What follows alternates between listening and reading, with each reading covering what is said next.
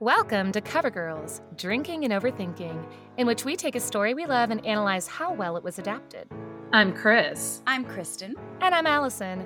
Join us as we meticulously pick apart our favorite stories until no stone is left unturned. It'll be bookish.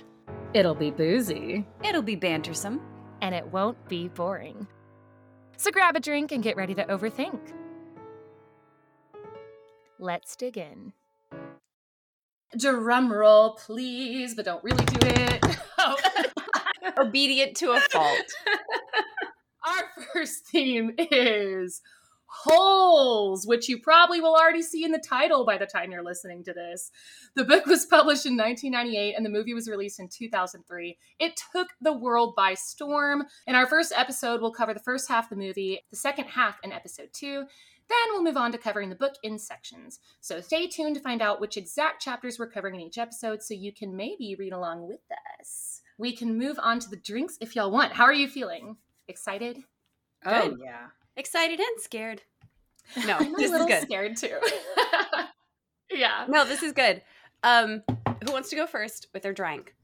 Well, mine is an original concoction. Ooh. So I call it a twisted Topo Tito. Ooh. So it's a Topo Chico, obviously. Tito's, obviously. Fresh squeezed tangerine in there. And then a chamoy rim on the glass. So You did a your rim. chamoy. You're so fancy. oh yeah, She I love my loves chamoy. A little spicy drink. I don't know what that is. It's like a candy chili kind of thing. It's kind of like it's in a lot of Mexican candy. If you've ever okay. had that, it's Okay. really good. Cool. Allison? I am starting with a Bloody Mary. The mix has habanero in it because of that spicy Texas heat. And I have a huge chunk of sweet onion as my garnish. I will say that's a first. How does it taste? It's actually really, really good. I don't have onions in it. It's just the garnish, but I smell it every time I take a drink. And is it good? Is it good? Smell it?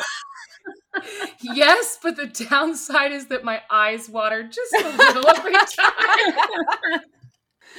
I'm happy with it. I really am. So I went exceedingly simple. This is it's not even a drink, really. It's not alcoholic, but this is a drink that my dad and I invented, which is to say it is also Topo Chico, so I will be filing some kind of copyright infringement with you. And it is like 70% Topo Chico, and then you add in about 30% raspberry or strawberry lemonade. And it is about as refreshing as you can get. And I was thinking something nice and refreshing for the hot summer sun. After a hard day of digging holes. yes, exactly. Let's just go ahead and briefly say what we thought of this movie when we were kids. Chris, do you want to start?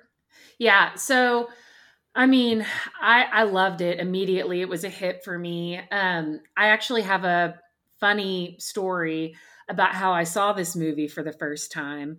I went to a school, and I was in middle school when this came out.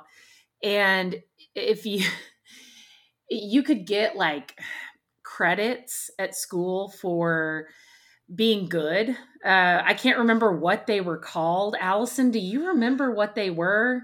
I don't remember. Listeners, Chris is my sister. I'm Allison. You'll get to know our voices, but Chris is my sister, and we both went to a private Christian school. And I don't know what you're referring to exactly, but I have a vague memory of it. You'd get little tokens for doing good things. Yeah, it was some kind of kudo points. I don't know. Christian credit. I have no idea, but so I guess I got really good grades. I'd collected enough. And one thing you could do was take a day off of school. If you collected enough points. I do remember that. Yes. So you could take a day off school? You could take a whole day off of school. Whole day? You could take a whole day? And I sure took a whole day. So I took the day off, and my mom took me to see Holes because that's what I wanted to do. And so it was really special to me. Like, that's what I used my day on, was going to see Holes because I really wanted to see it.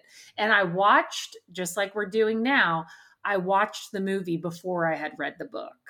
And both are fabulous. But yeah, so that's my introduction to Holes. And it, in my opinion, it holds up. Nobody is going to listen to this podcast. Nobody. Okay, Kristen.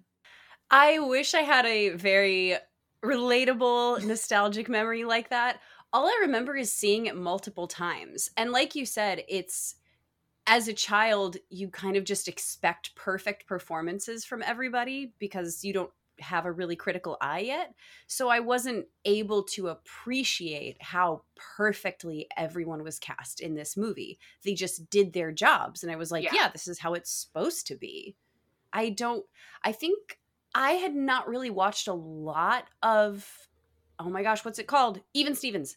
I had not watched a ton of Even Stevens, but I was familiar with it. So I kind of knew that there was where Shia LaBeouf came from. And fun fact, I'm pretty sure this was his feature film debut because he has, of all people, he has an introducing credit at the end of this movie, which was wild to me. I mean, we knew him from Disney Channel, like not just Right. Even Stevens, but he'd been in a couple like Disney Channel original movies. But this was his first like blockbuster movie, and knocked it out of the freaking park. I can't wait to get into how much I love but anyway, him. I don't have any specific memories other than I know I watched it a lot, and there were many things I think that I picked up on this time that I had not thought of or hit me differently, or things that I was able to notice with a different eye. I also don't have as meaningful of a story as Chris, but I do just remember watching it a lot. I really, really loved it. And my biggest takeaway from this movie was the song. The original song, Dig It Up. I have listened to it probably 40 times the last couple weeks. Oh, I'm really glad you said. Honestly, that's a perfect segue into like, let's just start. Because the very first note that I have really was, this music has already got me. Like, holy cow. It's perfect. So my first note for the movie is that intro song is fire. Yes. Fire. Like, it's so good. It has no business being as fire as it is. Like, what on earth? No, somebody just really took their job seriously. And it was fantastic. And the first thing that you see is the blazing hot sun causing lens flares. And already you get this feeling of like, you can feel the heat. You can get the idea of like, okay, this whole movie is going to have that feel to it, that like, oof, it's so hot. And then you pull back and you see all the holes that these children are, and you see that they're like children. And as a child, I was like, oh, wow, they're digging holes. As an adult, as somebody who has in the course of their life done hard labor in the sun, which I don't enjoy doing, it gut-wrenched me in a way that I was not expecting. Seeing all those holes hit me in a way that I was like, I wanted to like just gather these children, take care of them. I know. Because I immediately was able to relate to the labor that they had done and how sickening they must have been, and how immediately as a child, you're not really able to understand why Barf Bag's reaction is to go get himself bit by a rattlesnake. And as an adult, you're like, oh. Yeah, when I was a child watching that, I don't think I understood the gravity of that. No. And by the way, listeners, Kristen brought up that like she's familiar with hard labor growing up. And actually all three of us, this is a fun movie for us because all three of us have lived in Texas. Me and my sister Chris currently live in Texas and pretty much always have. I've had stints in other places, but we're Texas natives. And then Kristen, you're not originally from Texas, are you? I was born in Michigan, but I lived in Texas for the majority of my growing up years. So yeah, we've all spent a lot of time in the Texas heat. Totally. And for me and my sister, Chris, in particular, we grew up, our dad's a cattle rancher. And we definitely grew up like helping him ship cattle. And for me, I specifically remember a lot of instances of digging holes for fence posts over and over. That's such a strong memory for me. Yeah, absolutely. And those hot, hot, hot summers. I mean, I remember we would work cattle and it would be like May when we were shipping them. And there were cowboys that would pass out from the heat. I mean, so seeing kids do that, do government mandated slave labor. I mean, it's the kind of heat that makes you want to, like, y'all know, if y'all have never been to Texas, especially South Texas, in the heat of summer, if you walk out of the air conditioning, you kind of just want to throw up instantly. It hits you. Where do y'all imagine in Texas that they were?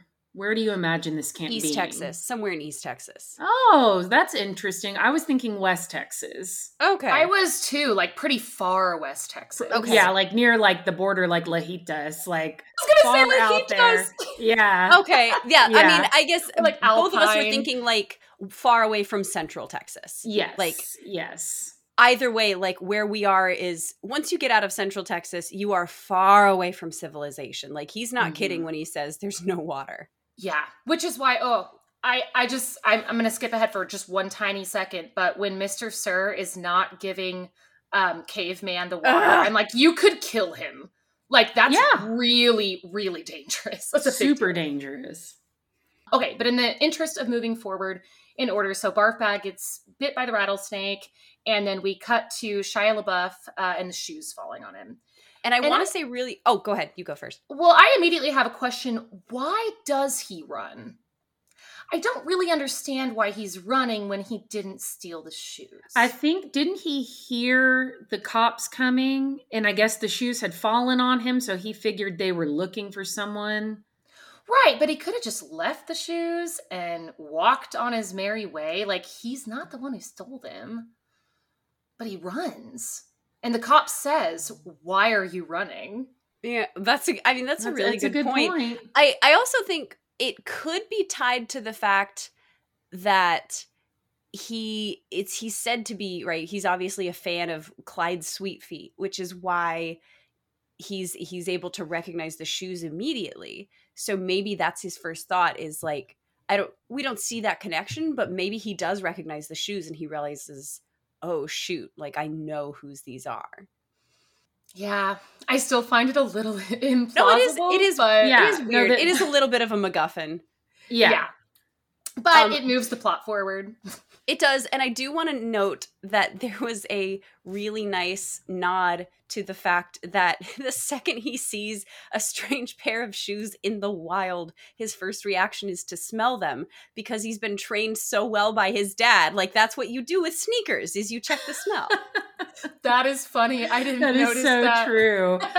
That's a good detail.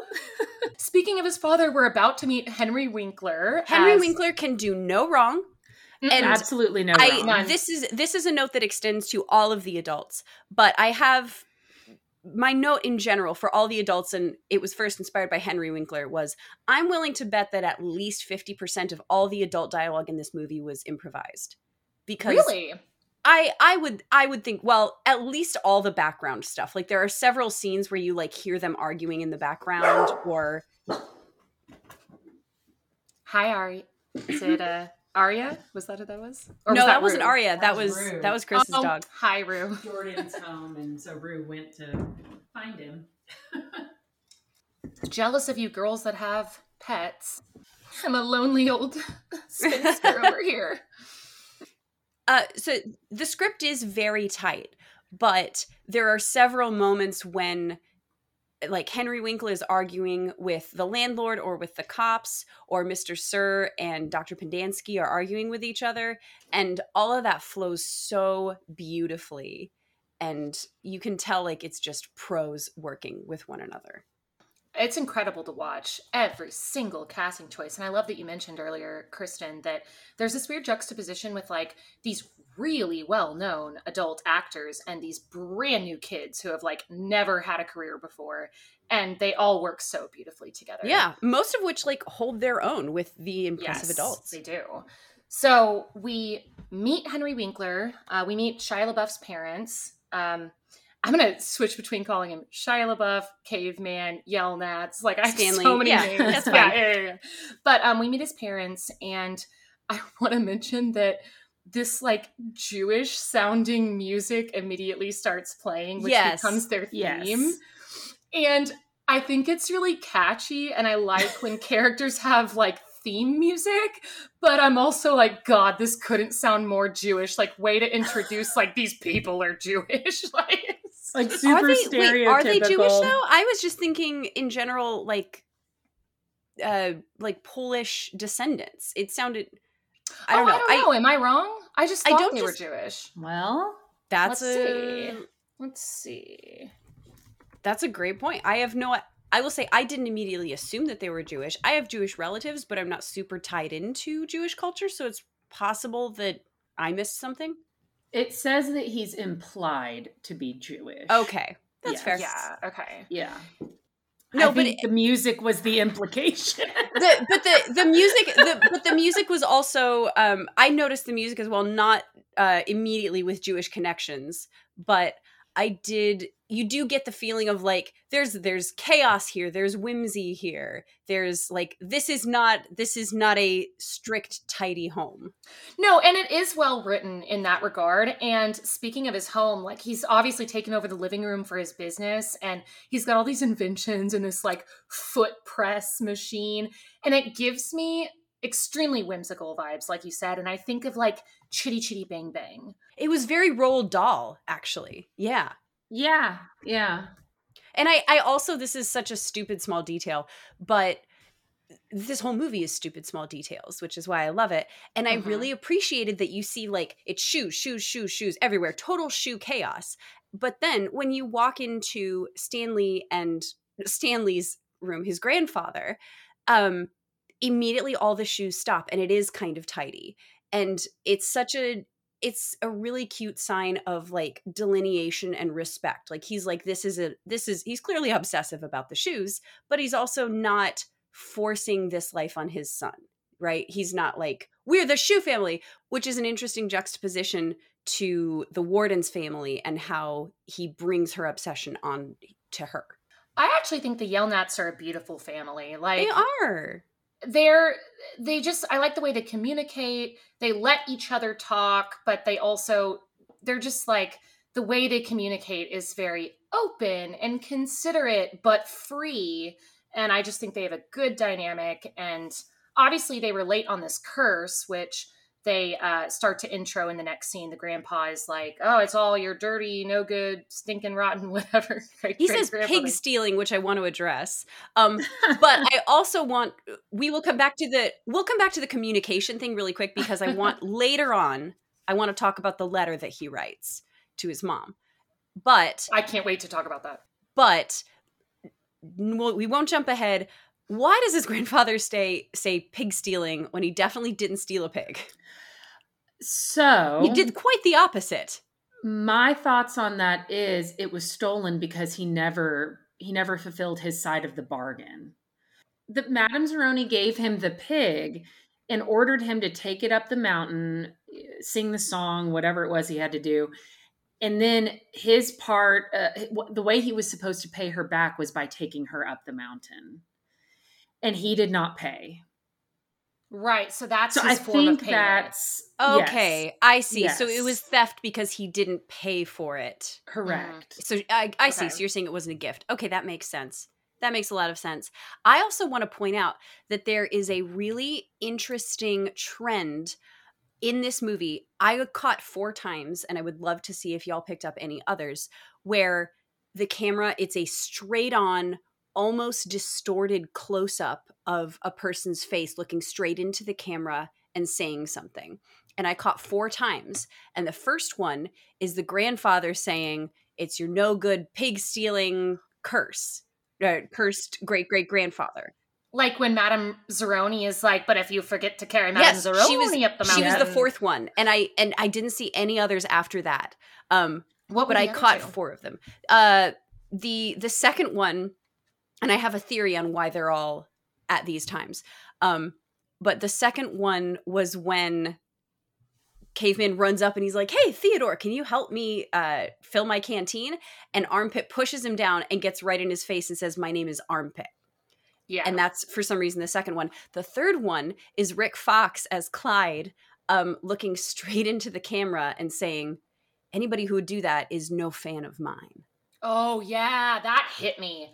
Can't wait to talk about that too. Okay. Mhm. Yeah. So much to talk about. In general, my we can like mess with those later if we want to, but that's kind of it. And really just my thought was, whenever we see a close-up like that, that was the director's choice of saying, like, this is something paradigm changing for our protagonist. This is him. This is something that changes the way that he sees or experiences the world, right? The first is the grandfather talking about the curse, which shapes his whole life. Mhm. The second is Theodore saying, "My name is Armpit," which is saying, like, welcome to this world, like you're in it now. Mm-hmm. The third one is Clyde Sweetfeet saying, "You're no fan of mine. Like, you've done a bad thing. You're a bad person." Yeah.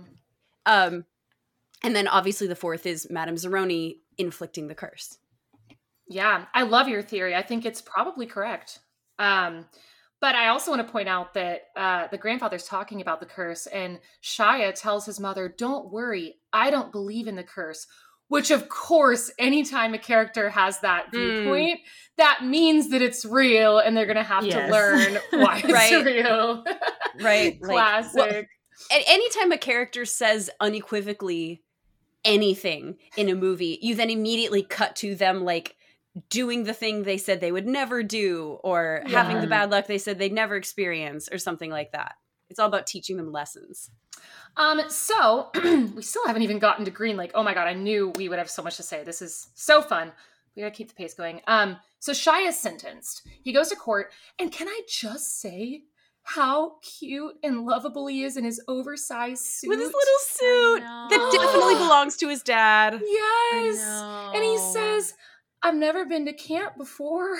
Oh. He's such an earnest character. Oh, that's a good word for it. I have especially, he is all the way through, but especially at the beginning. And I have a note too about the fact that they say that digging holes builds character, right? That's their joke and their excuse. And yet it kind of turns out to be true in what we see of our protagonist, because he starts out as like he doesn't fight back. He's immediately, he says, "Yes, Mr. Sir. Absolutely." Yes. He's so such earnest. A respectful kid. Oh my gosh, my heart. I put in my notes, I miss this Shia LaBeouf. What happened to him? Is he okay? I know. Is he okay? I know. No, he's not okay. But these Disney stars, y'all, they hardly ever turn out okay. No, they grow them in a lab so good, but there's a hard expiration date. But quick side note of someone who did turn out okay. Speaking of Even Stevens, tying it back for a second, Christy Carlson Romano, plays Ren, and she lives in Austin. And I was on her game show. She has like a YouTube game show. I competed and won $500. That's amazing. Stick horse race. But she's doing great. Like, I actually think that she made it out alive in a good way. Listen to our podcast. I love you, Christy Carlson. Oh, fun fact also, shameless plug here. She commented on a TikTok of mine that went viral and commented, "Sang," with a heart. So she's a fan of mine, is what I get to say. We're best friends now. Kim Possible and I are best friends. And she is also someone who has come out to reveal, I think, what was happening with Disney actors during her time at Disney. Several of them have come out and spoken out about how they were treated. And so she's working really hard to make sure that other young actors are not put through the same things her and Shia LaBeouf were. Yes. She's really open about her experience and very vulnerable about it. And that's something I respect. She's not afraid to... Yeah. She seems like just such a lovely person. And I'm really, never met her, very proud of her for being able Right. to go through that and be open about her experiences. She's also been on Broadway as well. She briefly did Belle in Beauty and the Beast. Yeah, that's right. Yeah. She's a great Another singer. connection we have, she's been on Broadway and I want to be on Broadway. So we're basically the same Loose person. connection, yes. All right. Moving on. Okay. So Let's talk about, the courtroom scene. Yeah. So he's riding the bus, or do we have anything else to say about the courtroom? The only thing I have to say is, speaking as somebody who is also a paralegal on the side, in addition, paralegal / legal secretary, in addition to being an actress, that judge is 100% getting paid off by Green Lake to send kids there. Like, that's not even a joke. He just is. Guys, I have so many questions when we get to it, mainly at the end. So, by the way, listeners, both Kristens, they're both named Kristen, but we're calling my sister Kristen Chris. Both Kristens work in the legal system. So I have so many questions for both of you when it gets to the end of like the money and it being found on a property. I can't wait to talk about all of that. But no, you're right. That judge just 100% is pushing him to go to Camp Green Lake. Yeah, no, it's very, very, especially, I hate to say this, but especially in Texas, the closer a judge gets to the border, the more likely they are to be a judge that accepts bribes. That is just a true fact. Something else I want to mention is that, and y'all, I can't believe we're 37 minutes into recording. Not 100% of this will stay in the cut, but we're only 5 minutes into the movie. And I wanted to say, I put this in my notes, that when he's on the bus to Camp Green Lake, we've only had 5 minutes of the movie and we've gotten so much information. Oh, I'm so glad you said that, because I have a note at 15 minutes in, we have everything we need. But at 5 minutes in, we've still got so much. So much. It really starts with a bang. They just don't waste any time. Nothing is wasted. And I've that was my thought over and over. Not a thing is wasted in this movie. And that's why, like, quick note, obviously, I think everybody knows this now, but I believe 100% that is because the author of the book also wrote the screenplay. So he knew exactly how to adapt it. There's nothing shoehorned in there. There's nothing stupid that a producer was like, oh, we need to have this. Every second of this movie is valuable. Nothing Something wasted. Is happening. This is, aside for a few things that I think have not aged well in terms of movie making procedures and techniques, I'm going to go ahead and call this a perfect movie.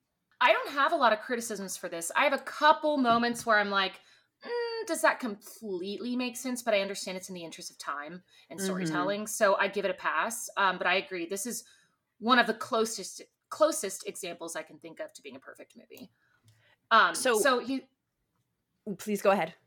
I'm just trying to move us along as much as No, possible. I was about to move us to the bus. Why does he see Sam? Why does he see Sam? I wrote the same thing. Is it just because he's so... Clearly there's something connecting these three families. Like, it's just destiny. It's just destiny. I was a little bothered by it. Like, okay, so suddenly we have a ghost. That's interesting. Doesn't fit in much to the rest of the movie. And we see Sam's ghost a couple times. But, like, why does Shia see him and no one else when he doesn't actually have a connection to him, like, via the curse? Like, Sam has nothing to do with a familial connection. It's a little odd. No, the only thing I can think of, and I was really trying to like parse this curse thing, and I did note that like everybody who's listening to this knows the whole course of the story, that we forgive so much in this movie that would in any other movie be attributed to coincidence, because this whole story is tied together by destiny. Yes. So you could say to some extent, like, these two people are linked together by destiny in such a way. And also Stanley is like the pure of heart character, right? Like, he's the person who can pull out Excalibur, right? Like, so maybe Sam could like appear to the warden in a sense because they are linked as well, but she's not pure of heart, you know, like that trope. Perhaps. I mean, I'm inclined to think that it's just for fun and for storytelling purposes. Right, like, I think we're definitely just reading into it too much. But I love that you came up with a reason, because I'm always trying to do that. Like, how does this really make sense? I do this in Harry Potter all the time, and usually I end up going, okay, well, J.K. Rowling just didn't think of that. But I have to. It's rolling. I have to say it's rolling. Okay, rolling. I know. I said that by accident. I know that it's rolling. No, that's okay. But that's exactly what I wrote was, why can he see him? And I think the answer is because they thought it would be cool. Yes. So then he meets Mr. Sir. Awesome name. And dude, this kid's spirit is getting beaten down immediately. And he's trying so hard not to let it, but it is. Mm-hmm. It's so sad. It's hard to watch. And oh my God, I love that he like is putting on the clothes. He's like, get naked. And I'd be like, oh God, like this. No, but he's so obedient and like wanting to please that he's just like, yeah, okay, let me just take off all my clothes in front of this strange man. And then he falls over, and I wondered so much if that was scripted or if he like accidentally fell over while he was putting on the clothes. I wonder, but with Shia LaBeouf is very gifted at physical comedy, and I'm gonna believe it that was supposed to be in there. Okay. And then Mr. Sir tells us that yellow-spotted lizards should be avoided at all costs because they will cause a slow and painful death, which of course means Stanley is going to run into these at a critical moment. Of course. And not only that, but I loved, it would be such an easy thing to like, the easier trope would have been, oh, they're actually harmless and this is a story that we tell the kids to keep them from running away. And I appreciated that like he's being deadly serious. He's like, no, seriously, you will freaking die. Okay, I have a big question because I oscillate back and forth. Starting with Chris, what do you think of Mr. Pendanski, of the counselor? Oh, are we calling him by his title? Are we not calling him since he's not a real doctor? Right? I think that Mom is such a funny name for him. I remember when I was younger, I think I was a little more confused about whether or not I thought that he might have a good side deep down. Because of course, at first we're meant to think like, oh, this might be the only decent person here to actually help the kids, right? Yeah. But as time wears on, it really doesn't take long. We find out that, well, he's really just kind of shitty as everybody else, There are a few times I see both him and Mr. Sir hesitate. One thing I wanted to point out, so my opinion is he's worse than Mr. Sir. On this rewatch, I actually feel like Mr. Sir might be a better person than Mom. Ooh, hot take. Yeah. But I was going to point out something really funny. There's a part of the movie, and I think it's maybe when they're introducing us to Kate Barlow for the first time, they're playing that song, Sinners, Let's Go Down to the River to Pray. Mm-hmm. And maybe it was because I had that connection in seeing Mom. But that song is from Oh Brother, That song is also featured in Oh Brother, Where Art Thou? Yes. Which he is in. Which is how I know him. Yes, that's how I knew him originally. Yes. It was just a funny little connection. I noticed that right off the bat, too. I'm so glad that you said that. My take on Mom is that I kept trying to figure out, he's definitely a more complex character than Mr. Sir. And my take on him over the course of the movie, because I kept trying to figure out what his deal is, like, why is he here? And I think both of them, right? Mr. Sir is clearly insecure about his real name and his criminal background, right? He's Marion, right? Dr. Pendanski, not a real doctor. And also, you don't realize it at first, but also deeply insecure. And I realized over the course of the movie, the very first thing he says, his very first line is, I want you to know that you are not a bad person, immediately trying to instill insecurity in other people. He's here not because he can't get it. Like, he probably could get a job somewhere else, unlike Mr. Sir, but this is the only place where he can go where he can feel superior to other people. Yes. And I am so excited to point out that he refuses to use anyone's nicknames except for Zero. Mm-hmm. He always says Zero because it implies that you are less than me. There's nothing going on in your head. But when the other guys want to use their nicknames, that's very much like, an instance where they would have power over him. So, because they're cool, Mhm. they've got it figured out, and these are the nicknames they want to use. But Zero doesn't talk. Zero doesn't say, don't use my real name or whatever. And I just think it's a really interesting, like, I think that the power dynamics in this movie are incredible. They're incredibly executed. Absolutely. Absolutely. And the fact that I had in my notes on my rewatch was, what did Zero do to Dr. Pendansky, to Mom, that made him Nothing. feel like this? And I think the answer is nothing. I think the answer is he's the only one who won't fight back. And He's so he easy gets to prey. fear the most superior, because the other kids will always give him pushback. They're always like, no, Mom, Mhm. we're not going to take that from Mhm. you. But Zero will take it. Exactly. And that's the only reason, is because he needs, and Tim Blake Nelson is flawless at playing these characters who are so like diminutive and need to feel like they have power elsewhere. He's incredible. He's so freaking His good. treatment of Zero is actually one of the reasons why I found him to be a worse person than Mr. Yeah. Sir. Yes. The Yes. calling him stupid and saying there's nothing in that little head of Oh. his. It was just so, it was so different from, like we've pointed out, different than the way that he had treated every other child there. And the singling out really bothered me. Yeah. If he had treated all of them that way, then he would just be another Mr. Sir to me. But it was the singling out. Yeah. It was knowing he could. Exactly. Yeah. It's easy Mhm. prey. And I also just feel bad for Zero in general, because he's at the bottom of the barrel no matter what. Like when Caveman, and I know I'm skipping forward a bit, I won't do this for long, but No, I when know Caveman exactly what gets you're going to say. accepted, yeah, they tell him, they're like, no, you're in front of Zero. And he's the new Yep. guy. He's not even been there that long, but Mhm. Zero is always at the bottom. That's their hierarchy. And I thought it was Mhm. very interesting that I don't think this is skipping ahead too much, but you tell me.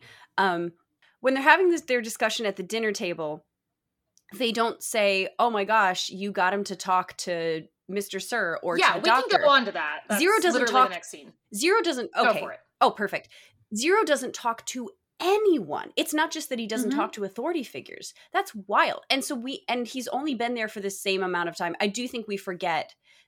It feels like Zero has been there a lot longer, like everybody else. But Zero and Caveman, they're both new. I do think it is important to remember that. They're both the newbies. Zero probably only got there like 2 or 3 days before Caveman did. Yeah. It is interesting that You always they're yeah, all I forget that. so shocked. Like, you got Zero to talk. They are just like wildly thrown back. And now that you say it, yeah, he's only been there 2 or 3 more days. Like, and I wanted to talk about something called like elective or selective mutism, which is what Zero's experiencing, which like happens to some kids. I don't know if y'all are familiar with it, but Do you or I think it's elective. well, they're yeah. both. I mean, it's called both in different scenarios, and I said either or because I'm not really sure which one you would call it in this scenario. But in any case, like he's choosing not to talk. Of course, he can talk, and kids do this after traumatic events. But it makes me wonder why. It's a very, very rare instance where this like happens from, and usually from trauma. Like that's why it happens.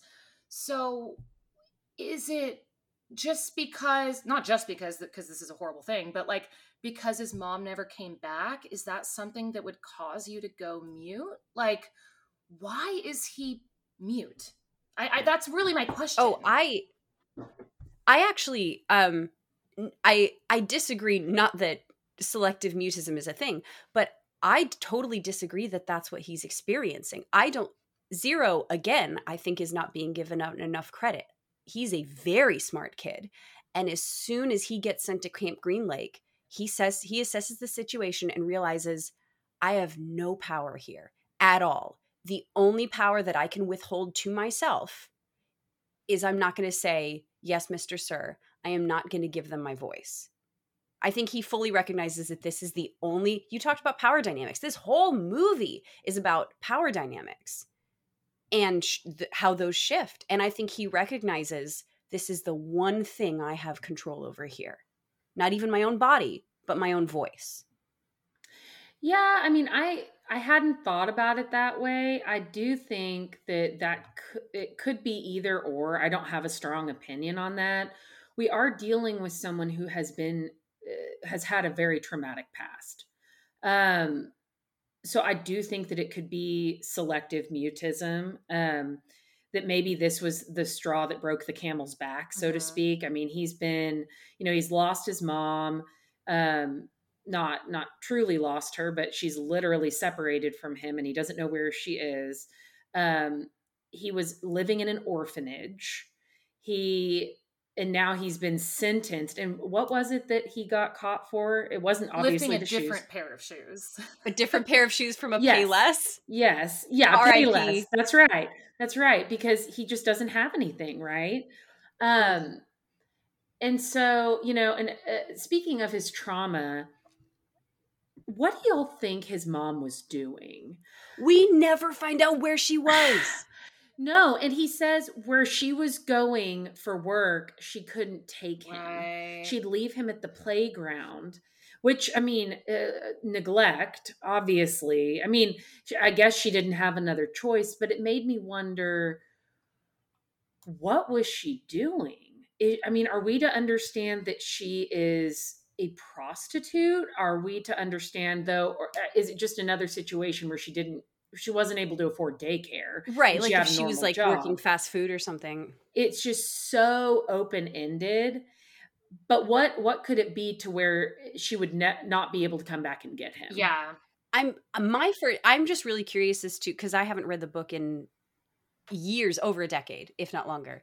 I barely remember anything about it, and I'm curious as to whether the book explains more of I'm that. hoping it does. By the way, listeners, all three of us have read the book, but only in our youth. It's been a really, really long time for all of us. So we're going off this movie as basically the main thing we remember. And I effectively don't Yeah. remember a single Yeah. thing about it. So it'll be really fun to discover how much more filled out this story is once we read it. Yeah. I do wonder, though, I mean, prostitution seems like the kind of thing that we would jump to the most, as adults, seeing this situation. And if that were the case, I don't think it would be mentioned in the book or movie either, because he did such a good job of addressing adult themes without ever making them inappropriate Yeah. for children. And you can't, in the type of movie that this is, you can't bring that up. And the type of book, too, I don't really think you can. Yeah. And I think, it's one of those that had me wondering, and I know I'm skipping like way ahead to the We're just going to do that. Sometimes it's going to happen. Yeah. Why couldn't she find him? Was she, I'm a little confused. He should be in the system. It seemed like he was in some kind of like state monitored orphanage or foster care. I mean, he's in the system, right? Why wasn't I mean, he couldn't find her. He doesn't have any power, right? He doesn't have access to those resources. But why hasn't she found him? And that, I guess, bothered me. Like, and now she's just coming out of nowhere. He's also got a lot of money now. And I don't. And she manages to be found by him at the exact time when he's a millionaire. Yes. Yeah. So, and that's maybe the pessimist in me. I'm just looking at it like, because I'm a mom and I'm like, I would literally do anything to find my child. Like, you would just never. And I know they don't address that. And I don't know if the book addresses that. I really don't remember. But it was just one of those things that kind of, like, it was just too neatly wrapped in a bow for me. I felt that too.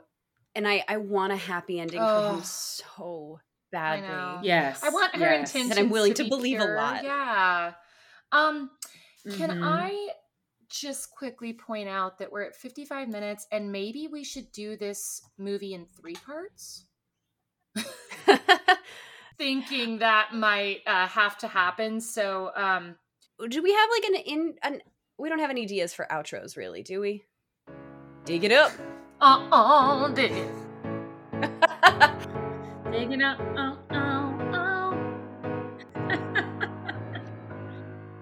Thanks so much for listening. If you have the time, guys, please rate and review us. It would mean the world. It bumps us up in the algorithm as a new podcast. It's huge.